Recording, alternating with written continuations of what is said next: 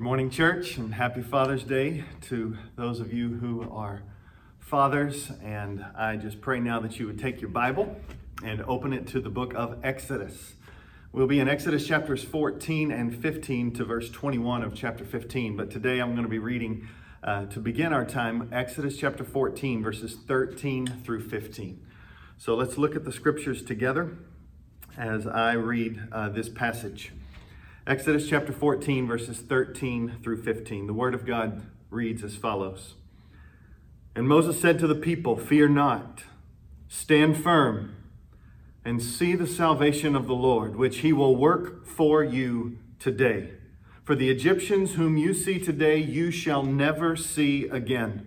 The Lord will fight for you, and you have only to be silent." Then the Lord said to Moses, "Why do you cry to me? Tell the people of Israel to go forward." Let's pray. Father in heaven, I ask that there would be a confidence and a hope in our heart that you are the great deliverer, that our hope will not put us to shame.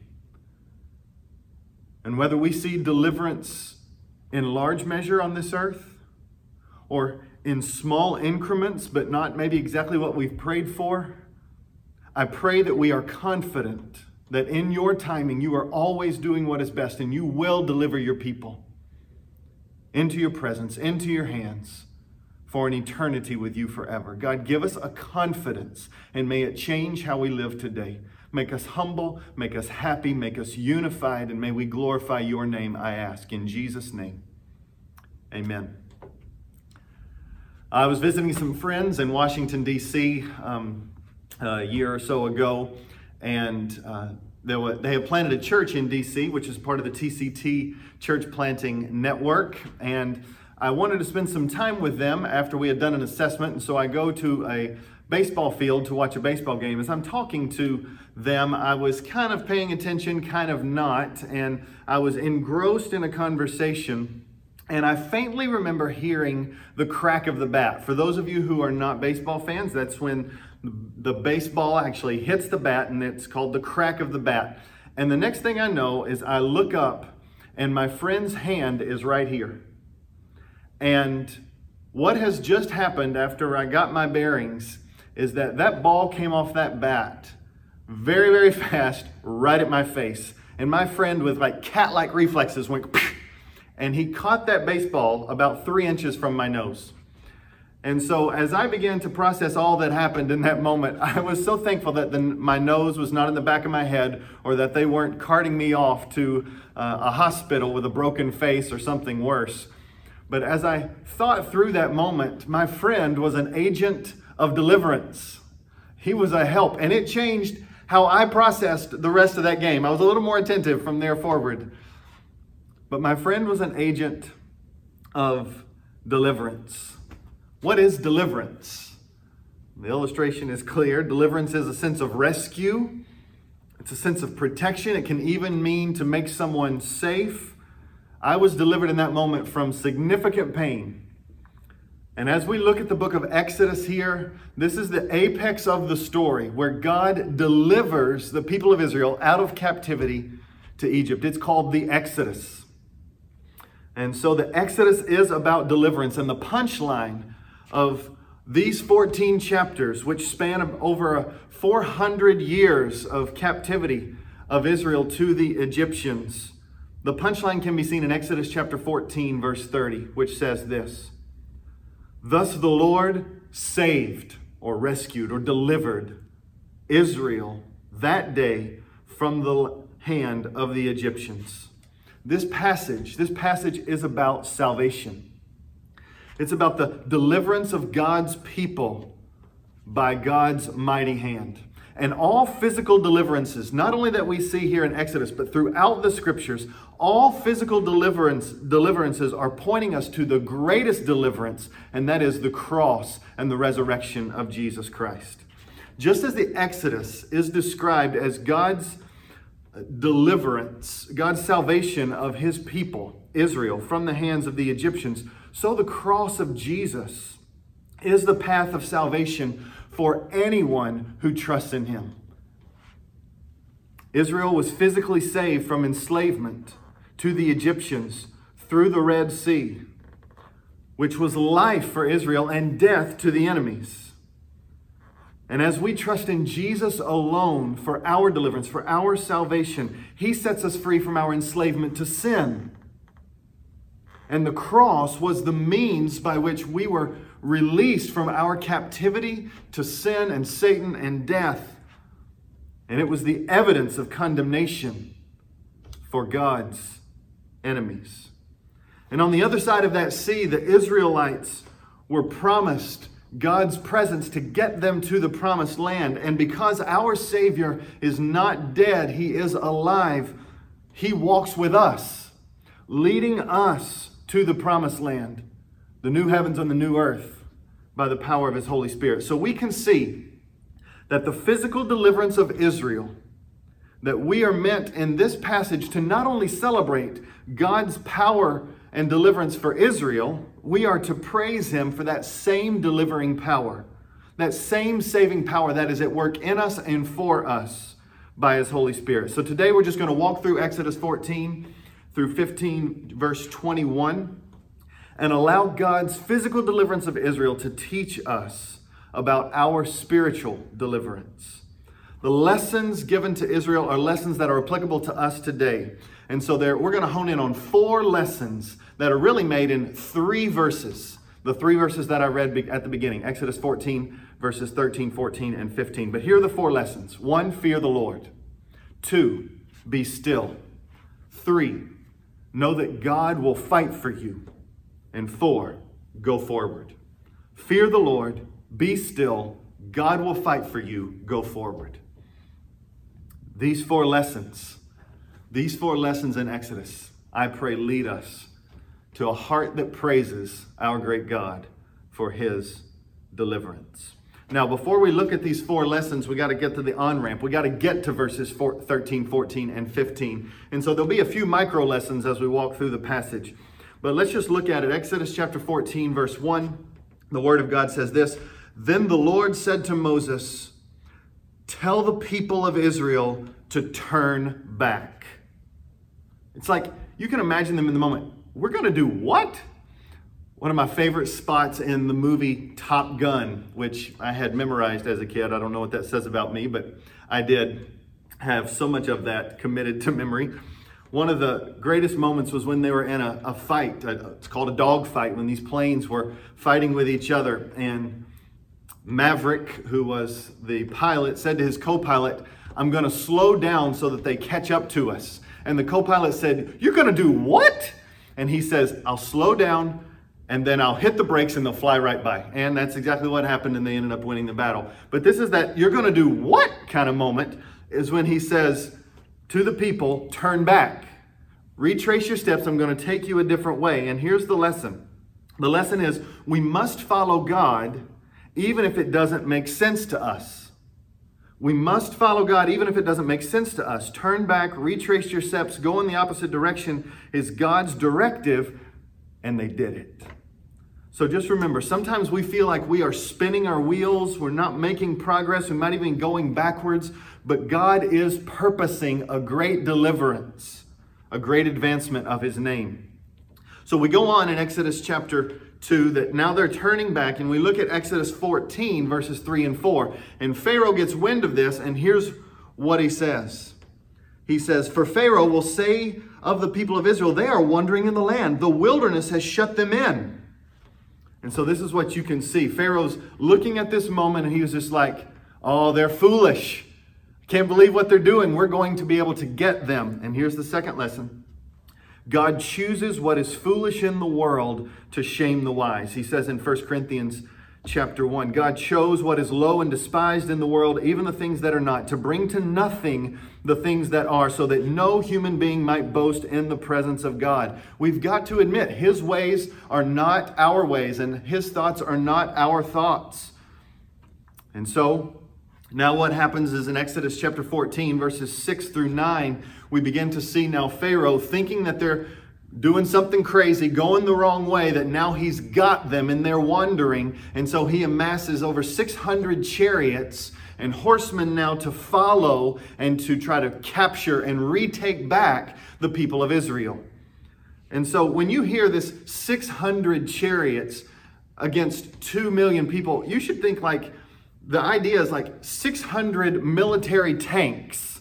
It's that kind of, we are outnumbering you. It is that kind of ominous picture for the people of Israel.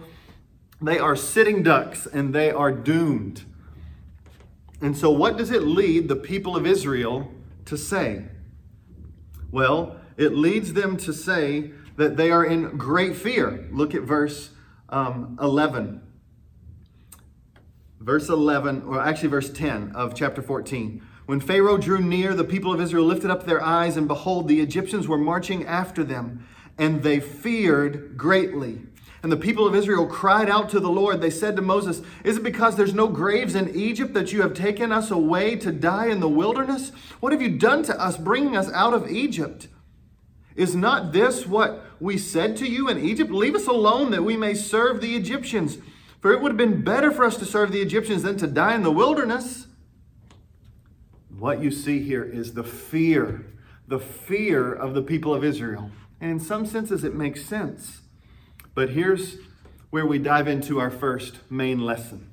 Our first main lesson is a lesson to fear the Lord. And as they are in this position, we need to understand that when we are in positions of suffering, when we are in positions of weakness, we are being formed to fear the Lord.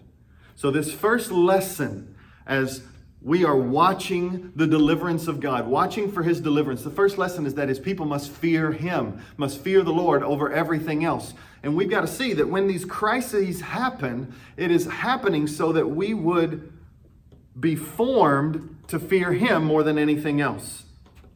And this is why we begin to see that it wasn't that God just went and snapped, and now the Egyptians are obliterated and the people are delivered. No, it was a journey, 430 years of captivity, so that they would learn to fear the Lord. This is why 10 plagues, so that they would learn to fear the Lord. This is why Moses was in preparation for 80 years, so that he would learn to fear the Lord. This is why the people of Israel were now led in multiple directions, so that they would learn to fear the Lord. And now they are at the edge of the sea. They are encamping, and these military tanks, these 600 chariots are at the threshold, and it is so that they would learn to fear the Lord. They are being formed to fear the Lord above every other fear. And he's doing that in our lives as well. Sometimes we just wish that things would happen so quickly and so easily, but God wants us to be tried in the furnace of affliction, to know that he is greater, he's better, he's wonderful, and he can be trusted. So, do we fear attackers?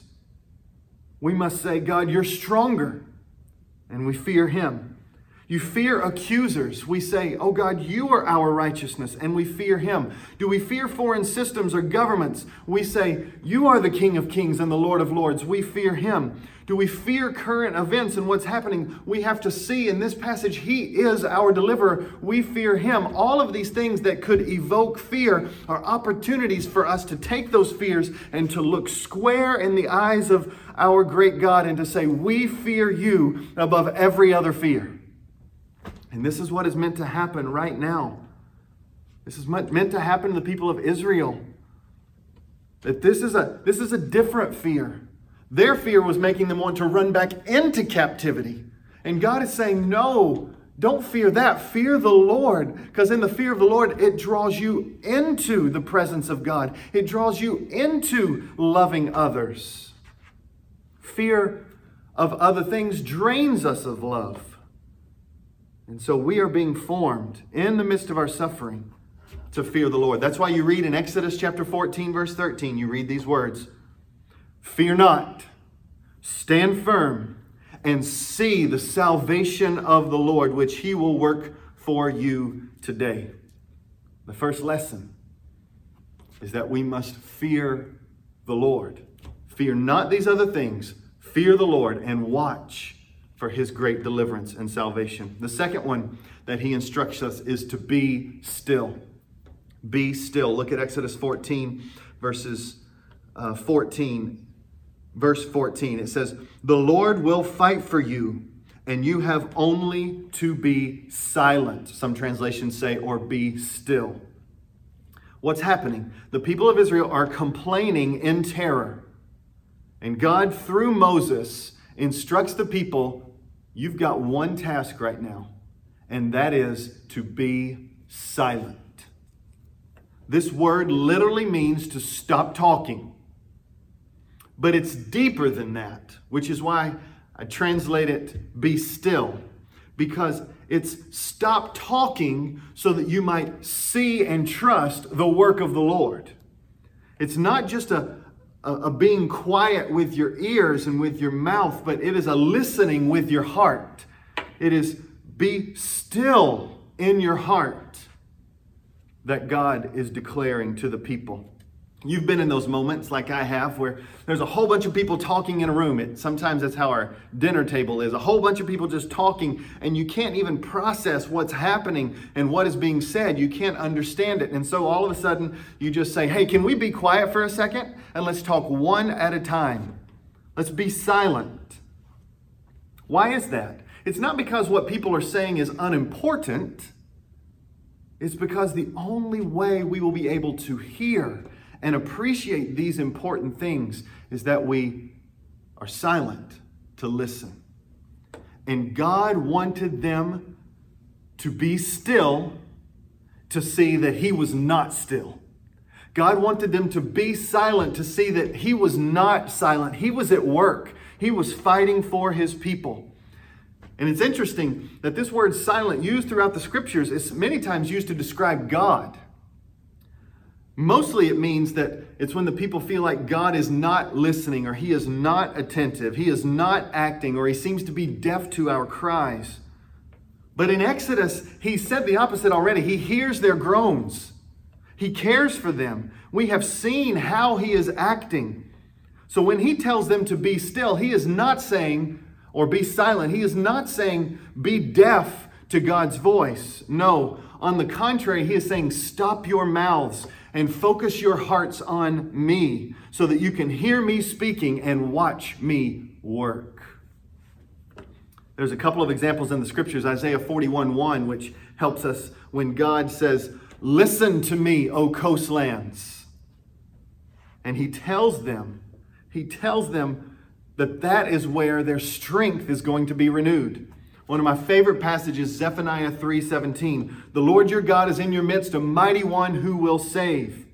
He will rejoice over you with gladness. He will quiet you, silence you by his love. His love is so amazing that it leaves you awestruck, and that moment is meant to help you to see that he is at work. So here in Exodus 14:14, it's not a lazy day. It's not a quiet day at the office that he tells them to be still and to be quiet. No, it's one of the most intense days of their lives. And he says this, be still. Listen. Listen to me. And one of the most crucial disciplines in growing maturity as a follower of Jesus, in growing into his likeness, in drawing nearer to him, is learning how to be still, be silent before the Lord. Because he speaks to us today, still, through his word. And he is at work still today. And so prayer is not just for us to talk. No, first, it's not an asking moment, it's a communing moment. Prayer is first about being with the Lord. And it's not just on those days that it is lazy in the office or that things are slow. It is in those most intense days that he is calling his people to look for his deliverance, and that begins by being still.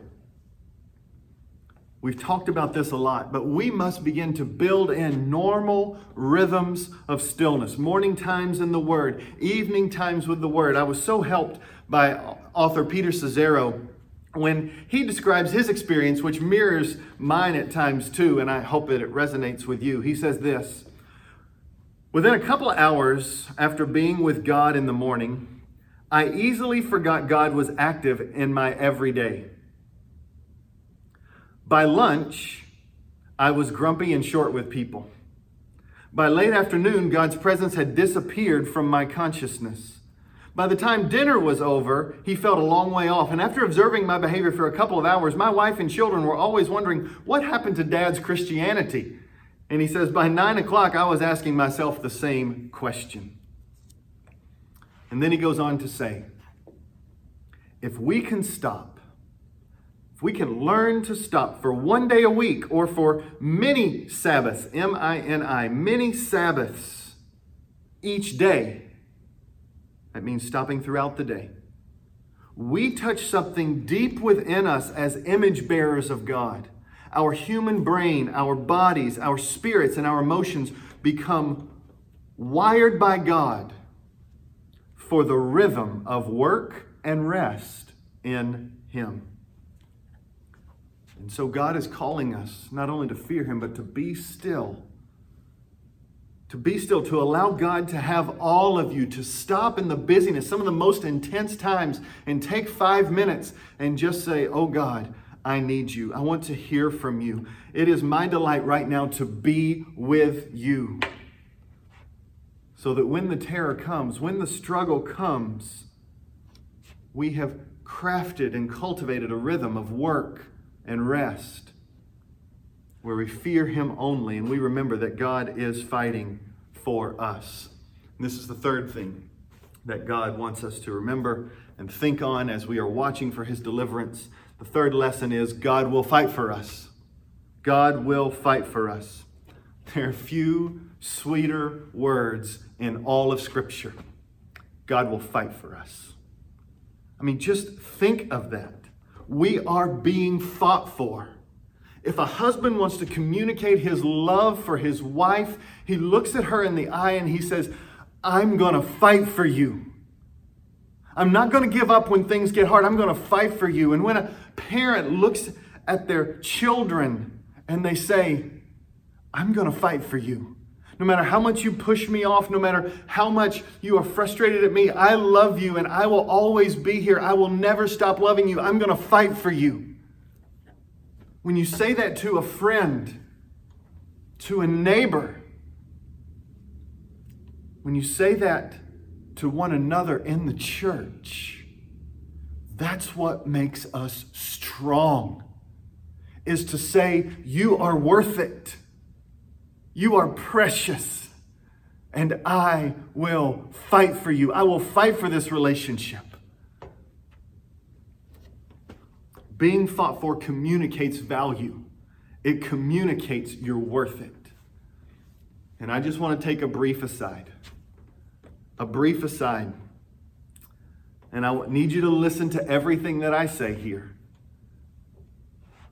But a brief aside to say this is why the statement, Black Lives Matter, is so significant. Please listen. It is saying you are equally valuable, minority brothers and sisters. You are made in God's image. You are worth fighting for. So we need to be able to say to our black and brown brothers and sisters, to our neighbors, that black lives do matter. Black lives matter. Please, now when I say this, talk to me about what I mean and do not assume what I mean. This is genuine love, is when we talk about what people mean to them. Some of you won't know what I'm about to say here, but some of you are, and you need to hear it. I want to clearly state that I reject the roots and core tenets of critical race theory and intersectionality and cultural Marxism and the Black Lives Matter movement and website and liberation theology and its social gospel. And I reject those things. And I think the defund the police movement is a horrible idea that disrespects the many men and women who put themselves in harm's way to protect us. But I also believe there are bad apples in law enforcement, and they must be identified, and they swiftly must be brought to justice, and that reform must happen in our police departments and in our justice system and beyond that. But this is true because Black lives matter. They're significant to God. They're valuable. And my plea for us today is for us to mirror a God who fights for his people, to say, I love you and you matter to me. Fight for your brothers and sisters of color by being listeners, learners. May we be quick to listen, slow to speak, and slow to anger. And may we feel the freedom to say, Black lives matter. All Black lives matter from the womb to the tomb. May we say, your Black life matters to me. And please, saying all lives matter in retort is totally missing the point.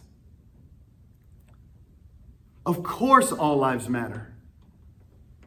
But say a woman comes to me and she says, my dad just died and I am hurting deeply.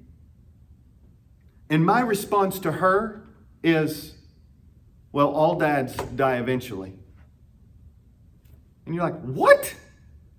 That might be true. All dads will die eventually. But what? Is that really the response we're going to give? It's totally missing the point. It's not loving. It's missing the point of the pain. It's not capturing the moment to say to that person, you matter to me.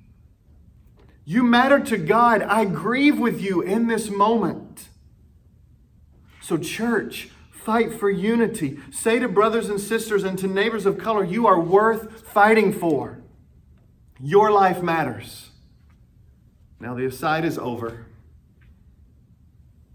But this passage wants us to make sure that we stand in awe that our God fights for us.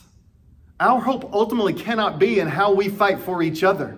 Because we're all going to sin, we're all going to make mistakes, we're going to say things wrongly, we're going to mess up, our pursuit of love will fall short. Our hope, according to this passage, is that God fights for us. Our hope is in the power of a God who says, you are precious to me, and I will fight for you. And I just want you to see the many examples of how God is fighting for his people here in this passage.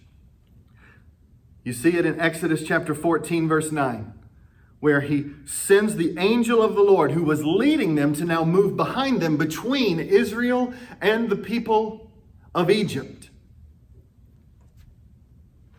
He was fighting for them. Exodus 14:19.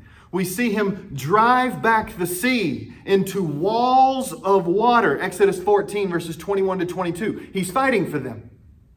We see him making the seabed dry ground so that over 2 million people can walk across safely, delivered. We see that in Exodus 14, verses 21 to 22. Then we see him asking Moses to stretch out his hand a second time, and the waters collapse in on the Egyptians. And it says in Exodus 14, 26 to 27, he threw the Egyptians into the midst of the sea. God is fighting for them.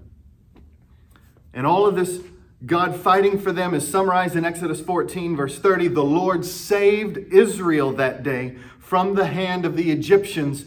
Our God fought for them. Our God fights for us. He fights for us. And we've got to remember this. That our faith is meant to be strengthened by these passages right here to know that nothing is impossible for our God. Our God is able, because he fights for us, to change hard hearts into hearts of flesh. Yes, he is able. He will bring the nations to himself through gospel proclamation of his people. He will, because he's fighting for us. He will make all wrongs right one day, and he will come again, executing vengeance and justice upon the wicked and delivering his people into his presence by his mercy. He will do that because he's fighting for us. And he will bring some of his heavenly kingdom down here on this earth. His kingdom come, his will be done on earth as it is in heaven. He will do that. May we pray for it. Is our God able to stop racism and unjust systems? He is able. Is he able to bring breakthroughs in legislation for our prisons, for the unborn, for law enforcement, for the immigrant? Is he able to do this? Yes, he is able. Is our God able to unify us as a people despite all of our political shades and differences? Yes. This is the point, and we need to remember, God will fight for you. So I just think some homework needs to be done. Some homework needs to be done. We need to stop and write down. Stop and write down. How has God fought for you in the past? How has he fought for you? Write it down. How is God fighting for you right now? Sometimes the clouds of life cloud it up. Ask God to show you how he's fighting for you right now. And write down how he has promised to fight for you. His promises are sure. And we've got hope because they are so sure. We've got to remember and record and meditate on, and memorize and rehearse that our God will fight for you.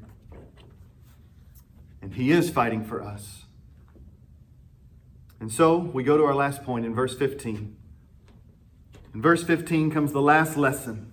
First lesson, fear the Lord. Second lesson, be still. Third lesson, God will fight for you. And now the last lesson is go forward in faith. Go forward in faith. Look at Exodus 14, verse 15, when he says this. The Lord said to Moses, why do you cry to me? Tell the people of Israel to go forward.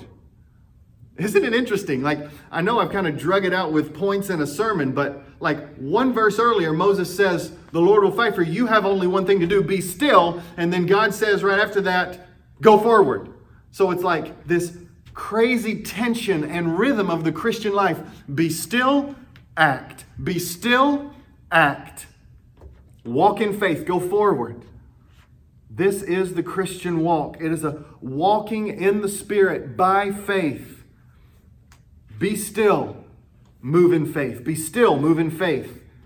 These are not at odds. This is the call of God for us as we watch for his deliverance. It reminds me of Psalm 37:5 when he says this, commit your way to the Lord, trust in him, and he will act.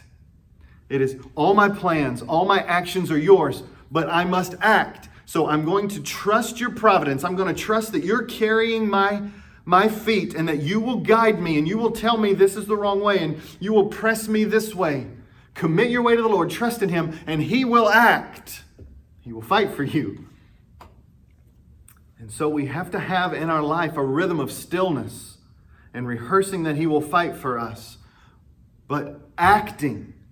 And sometimes when we act, after we act, we can then act and then all of a sudden be afraid again. And remember, these moments of fear are times when God is forming us to not fear this thing that we're afraid of, but to fear the Lord. This is what you can kind of imagine is happening in Exodus 14, verse 22. Exodus 14:22, it says, then the people of Israel went into the midst of the sea on dry ground, the waters being a wall to them on their right and left hand. Can you imagine this moment? First of all, over 2 million people. So once you're walking on the dry ground, it's there's nowhere else to go. You are kind of trapped in. If anybody's had claustrophobic moments, that's probably one of them. But you'll have some people who are so filled with faith. As they're walking through that dry seabed, they're looking around and just look at what God is doing. And then you have others who have a mustard seed of faith because they're still walking, but they are saying, oh no, oh no, oh no, oh no, oh no. But they keep walking, they keep walking. This is our life. Sometimes there's strong faith, sometimes there's small faith, but they both get delivered. Tim Keller says this. He notes it's not the amount of faith that saves us, but the presence of faith that saves us. Please, amen that. It's not that you are always really strong with no doubts. It's the presence of faith. And some of that faith is demonstrated by just acting, stepping forward, doing what God has called you to do. And he says, trust me. Go forward in faith. And look at Exodus 14, verses 30 and 31. Thus the Lord saved Israel from that day from the hand of the Egyptians. And Israel saw the Egyptians dead on the seashore. And Israel saw the great power of the Lord that the Lord used against the Egyptians. So the people feared the Lord. And they believed in the Lord and in his servant Moses. And what this led to, this fearing of the Lord, this going forward in the Lord, it led to singing. And Exodus chapter 15, verses 1 to 21, a few verses in there are narrative, but it's a song. It's a song of the people singing to God. And here's what they sang. Exodus 15, 1 and 2. Then Moses and the people of Israel sang this song to the Lord, saying, I will sing to the Lord, for he has triumphed gloriously. The horse and his rider he has thrown into the sea. The Lord is my strength and my song. He has become my salvation. That is, he's my deliverer. If you look at verse 7 of chapter 15, they're still singing, in the greatness of your majesty, you overthrow your adversaries. You send out your fury, and it consumes them like stubble. Then they keep singing, Exodus 15, verses 11 through 13. Who is like you, O Lord, among the gods? Who is like you, majestic in holiness, awesome in glorious deeds, doing wonders? You stretched out your right hand. The earth swallowed them. You have led in your steadfast love the people whom you have redeemed. You have guided them by your strength to your holy abode. And it all ends with this: the Lord will reign forever and ever. And then Miriam grabs tambourine in hand and leads the women around in singing and dancing. And this is how this section ends. Dear friends, deliverance is something that is not just mental. It is something that affects our bodies and affects our soul. Praise is deep. When you experience the deliverance of God, he is worthy of the singing and the shouting and the praising. And friends, what needs to be characterizing the people of God is that they are singing. They are writing poems, writing songs. They're dancing to the Lord. Even art should come out of our pain to reflect the greatness and power and deliverance of our God. And as our series in Exodus is wrapping up, we've got a few more weeks. I want to encourage you, write, share, sing, celebrate the many lessons that we have been learning in the book of Exodus. Many of us, we are longing for deep, vibrant growth in God. But for many of us, we aren't growing, not because we don't have more information or we need new information. We need a new bit of understanding. No, many of us aren't growing because we are not remembering and meditating and implementing and sharing what we already know and what we have been taught and yet forgotten. Dear friends, write, share. I thought about this. I grow so much from being forced in some senses to write a sermon. Some of you need to take some time and write a 2-page, maybe a 4-page sermon and share it with your family. Share it with neighbors or share it with your community group, something. Share it. Stop waiting to be fed and be a self-feeder. We hope to equip you with all the tools that we can, but your growth requires you and me to be still before the Lord, to rehearse and remember, to meditate. It's hard work. And he says, go forward. Do the work. Go forward. I'll be with you. What does go forward look like? It means make your life intentional. Make your life count. Some of that is intentional stillness with the Lord, as we've already talked about. Some of that is just the remembering how God has fought for you, or how he is fighting for you, or how he will fight for you, as we've already talked about. For others, It's sharing with the church or your community group or lost family or unbelieving neighbors your story and how it's collided with God's story and the greatness of our God to save by His grace. For others, it's giving generously to the church and its mission. For others, it's dreaming about how to use your life for the vulnerable, not as a means of salvation, but as a step in obedience and love to Jesus. Go forward. Walk. I can't tell you how many times I can worry and complain and get frustrated more than I stop and I talk to God about the things that I worry about and complain about or get frustrated about. Go forward. Go to Him in your pains, in your cries, in your crises, in your confusion, in your decision making. Go forward. But church, in a rhythm of stillness, in confidence that you're being fought for, fearing the Lord, go forward. Act in faith. Trust the Lord to carry you for the glory of His name, the good of His people, and seeing lost people come to faith in Jesus. Let's pray. Father, please help us. Help us to trust You, to follow You with our lives. May we learn these lessons today as we wait and watch for Your deliverance. And may we celebrate. May we be singers. Your great gospel work in our lives and Your promises for us until we see You. Father, work in Your church, I pray. In Jesus' name, amen. Blessings.